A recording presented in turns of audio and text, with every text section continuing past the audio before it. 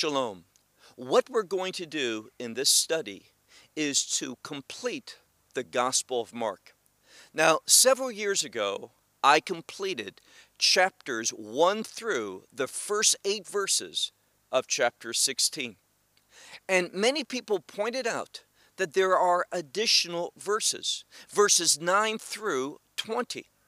Many scholars believe that these verses were added later on, perhaps by the church fathers. And when we look at these verses, we see that they're a summary, but the important thing that we need to focus on is this.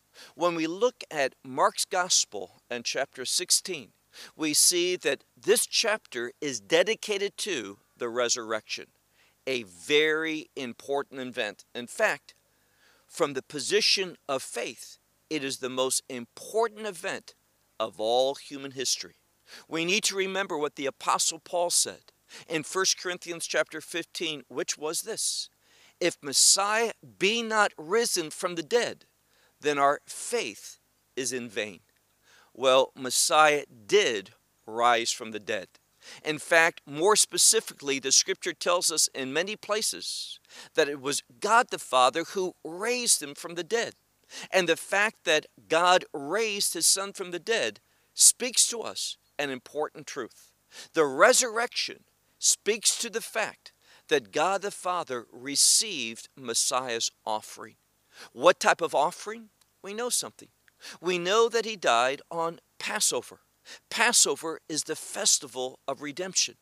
So the fact that God the Father raised from the dead God the Son, Messiah Yeshua, it signals to us, it is a confirmation that Messiah's offering for redemption was received by God, and we'll see some other indicators of that in our study today.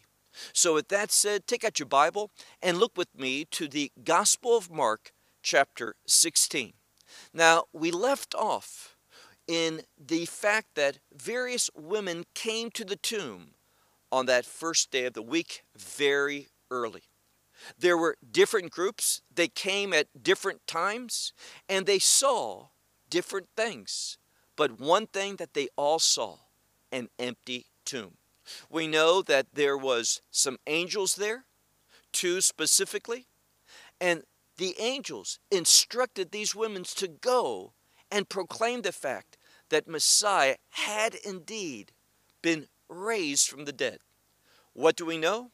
Some women did this, but others, as we see in Mark's Gospel, there were those who were paralyzed by fear, and they did not. In our scripture today, we're going to find that there was other people who also proclaimed the resurrection. And we're going to see some interesting responses from the disciples. So look with me to that passage, the Gospel of Mark, chapter 16 and verse 9, where it says, "But having raised early on the first day of the week." So Messiah had risen from the dead very early on the first day of the week. And it says that he appeared first to Mary Magdalene. Now, that fact is also supported in the Gospel of John. We know that when Mary Magdalene came to the tomb, it was still dark. Now, the first day of the week begins, from many people's vantage point, we would say Saturday night, because with darkness at the end of the day begins on the biblical calendar the new day. So when Saturday, what we would call Shabbat, when the sun set and it became dark, Shabbat was over.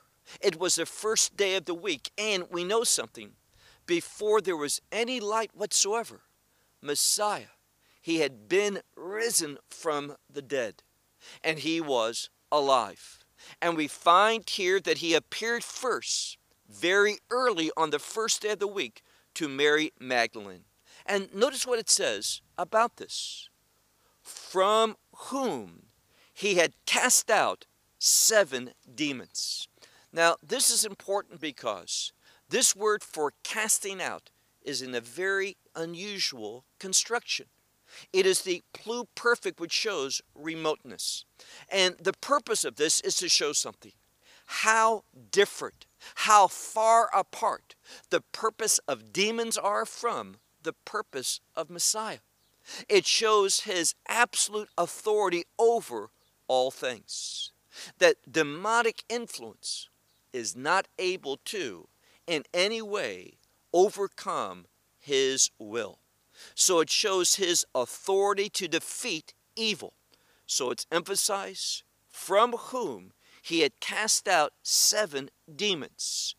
And she, still speaking about Mary Magdalene, she went, and it says here, she proclaimed to the ones who had been with him, speaking about the disciples. She went and was not paralyzed like we see other women who were silent. She went and proclaimed the fact that she had saw him. And notice what the scripture says here concerning these other disciples. What they were doing, it says, they were mourning and weeping. They did not believe what Messiah said. Now, he had told many times the disciples that he was going up to Jerusalem for Passover. Now, we know something. We know that Messiah died upon that cross on Passover. That's very significant because Passover is the festival of redemption. So his death purchased for us who believed eternal redemption. Remember, if the blood of goats and lambs can have an effect, how much more so the very blood of our Lord and Savior, Messiah Yeshua. Not just a temporal redemption, but eternal redemption. We might say it this way, a kingdom redemption. So, looking at this text, we see that she went and she proclaimed to those who had been with him, who were at that time still mourning and weeping. Look now to the next verse, verse 11. These having heard, what did they hear? They heard that he is alive, and that she saw him, that he appeared unto her. He was seen by her. But notice the end of that verse. They did not believe. How tragic. Now, let me just simply say this. When one does not believe in the resurrection of Messiah, it is tragic, because that person has no hope. That person is going to experience not God's blessing, but God's condemnation. We'll see this in a moment. But let me say one thing about Passover. Passover is synonymous with death. Now, you say it's the festival of redemption. That is true. But Passover is also synonymous with death. Why? Well, think about the first Passover in Egypt. Every household experienced death. Every household. The question is this: what type of death? Each family had a choice. If they obeyed God and they sacrificed that Passover lamb, dealing with the blood properly, then the only death that house experienced was the death of the lamb. And through that death of the lamb, the firstborn would remain alive. But if they did not sacrifice the Passover offering, what would happen? Then the firstborn, both of the family and of their livestock, would die. So when you reject God's provision, you are going to experience death. The sad fact is that it's going to be eternal death. So here's the choice. You can either have eternal life or eternal death. Nothing in the middle. So these disciples, they did not believe. Move on to verse 12, where it says, but after these things, and we see here a conjunction of discontinuity. We're moving on to a different but related aspect in this narrative. But after these things, 2 from them, meaning 2 from the disciples, were walking. Now, this is in the presence. They were walking at that time. And what happened? It says here that he appeared in a different form as they were going into, and many Bibles will say, into the country. It simply means into a countryside, into a different location. So he appeared to them in a different form. Look now to verse 13. And these went away and proclaimed to the rest, meaning the other disciples. But again, look at the end of verse 13. What was their response? But these they did not believe. So these remaining disciples, these other disciples, they too did not believe that he had been raised from the dead. And again, what we see here in Mark's gospel is how frequent it is that people do not accept the testimony that he came to conquer death, to overcome sin, and to give us life. But again, the only way to receive that is by faith. Faith, not just that he died upon the cross and died for your sin and mine, but also that he was raised from the dead. What do we see in Paul's writing in the book of Romans in chapter 10? A very important biblical truth, where it says that you need to confess him, believing in your heart, confessing with your mouth. Not only that he died for your sins and mine, for the sins of humanity, but also on the third day that he had been raised from the dead. That's what we need to believe. And these did not. Now look at verse 14.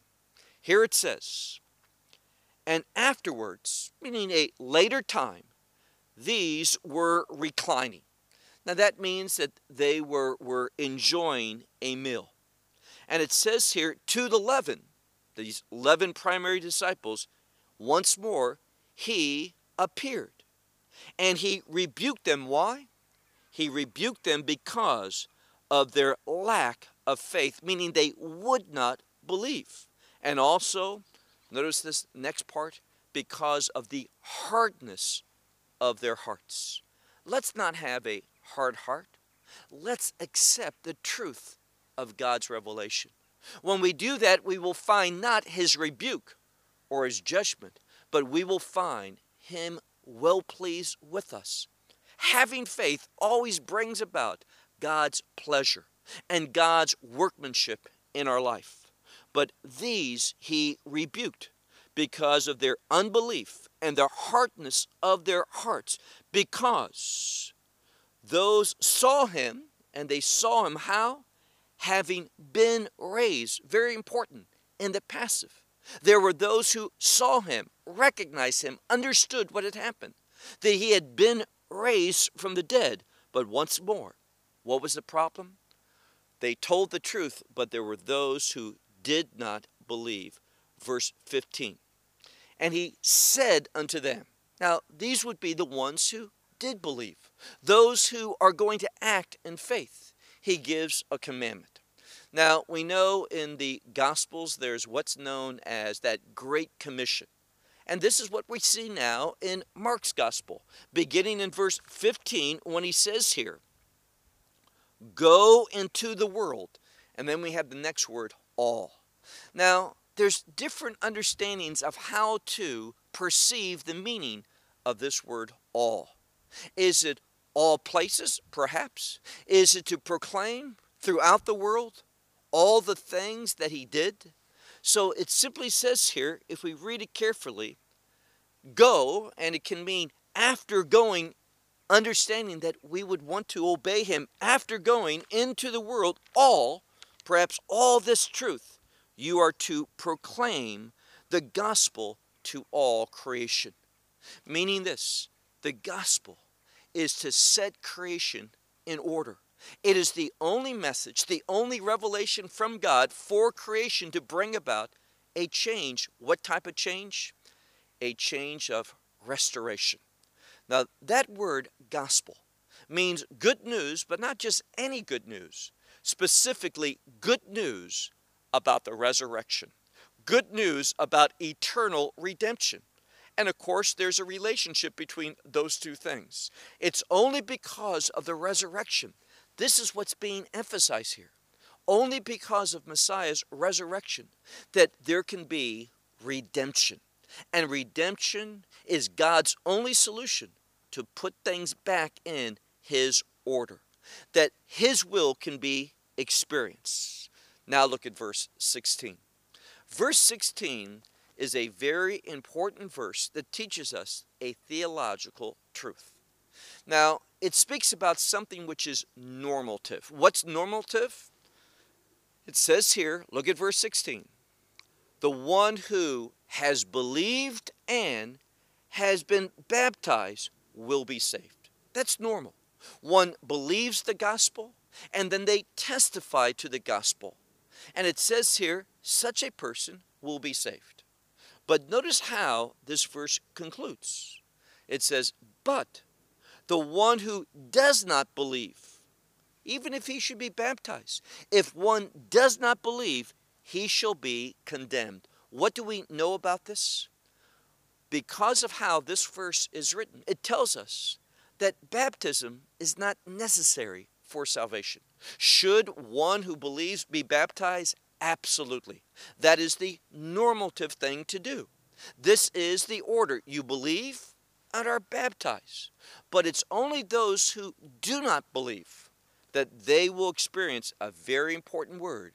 They will experience condemnation. And that condemnation relates to the wrath of God. Verse 17.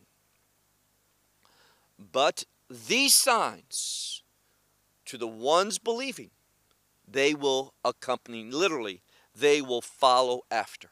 So to those who are believing, there is going to be signs that follow after them. And what is that? It says, in the name of mine, in my name, demons they will cast out. And new tongues they shall speak, meaning new languages. And these new languages, this word new, is very important in the scripture. This word new relates to the kingdom of God. So they are going to speak. How? According to the kingdom. Now, we can talk about, and we have in other studies, the significance of these tongues and how they relate to the working of the Holy Spirit, how they confirm oftentimes biblically the indwelling of the Holy Spirit within someone. But here it says, in my name, demons they will cast out, and new tongues they shall speak. Verse 18. And serpents they will take up. And here, this taking up shows to take up for the purpose of defeat, for destruction. And any deadly thing that they should drink. No, that's literally what it says. It shall not harm them. So there's a double negative, which in Greek does not negate it, as it does in some languages, but in Greek, a double negative emphasizes the reality. So here it says, if they should drink any deadly thing, no, meaning it will not harm these individuals. And then it says, upon the sick, what will they do? Hands they will set. So they will lay hands upon the sick, and speaking about those who are sick, they will have, and this next word is related to the Greek word for good. And the word good in the Bible, whether it's the Hebrew word or the Greek word, that word Greek, biblically speaking, always relates to the will of God, the purpose of God. So God wants to bring about healing for a purpose, in order that one can walk according to His will. For example, in the scriptures, we see that there was a woman who had an issue of blood, having a devastating effect upon her life. But she, through faith, said, if only I can grab the tzitzit. Now, some Bibles will say the hem of his garment, but it's literally the quarter of his garment. And what's there? That tzitzit, which relates to the commandments of God. One takes hold of that specific tassel, that because it relates to the commandments of God. What she was saying is this: God, I want to be healed so I can obey you. I want to be someone that submits to your instructions, your words, your commandments. And what it says here is that those are going to recover. Why? In order that they have goodness, meaning they have the will of God in their life. Look now to verse 19. Therefore, the Lord says, after speaking to them, what happened? He was taken up into heaven. And where exactly in heaven? Very specifically. And he sat upon the right hand of God, meaning that place of preference, that place of authority. And notice something else, what it says. And therefore, he sat upon the right hand of God. And then finally it says, but these, they went out, referring to the disciples. They went out and they proclaimed in all places. And the Lord was working with them, and with the word, it was being confirmed. So God was working with these, confirming his word.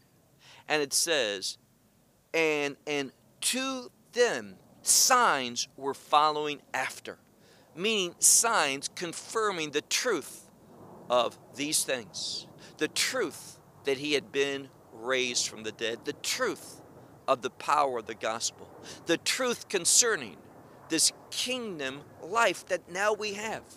These signs accompanied them, followed after them, confirming the truth of this word. And then finally, it concludes with the word, Amen. Now, I realize that there are some manuscripts that give further explanation, but nearly all the scholars also agree that these are additional words, not in the original text. So I'm going to conclude that this time I'm using the Textus Receptus, and these additional things in verse 20 it does not have. So I wanted to take time because many of you have asked about these verses and to give an explanation of them. So this is what has been done. I hope it's a blessing to you. Until our next time together, may God bless you. Shalom. And right now, instead of being in Israel, I have the privilege of being in Ireland. So shalom from Ireland.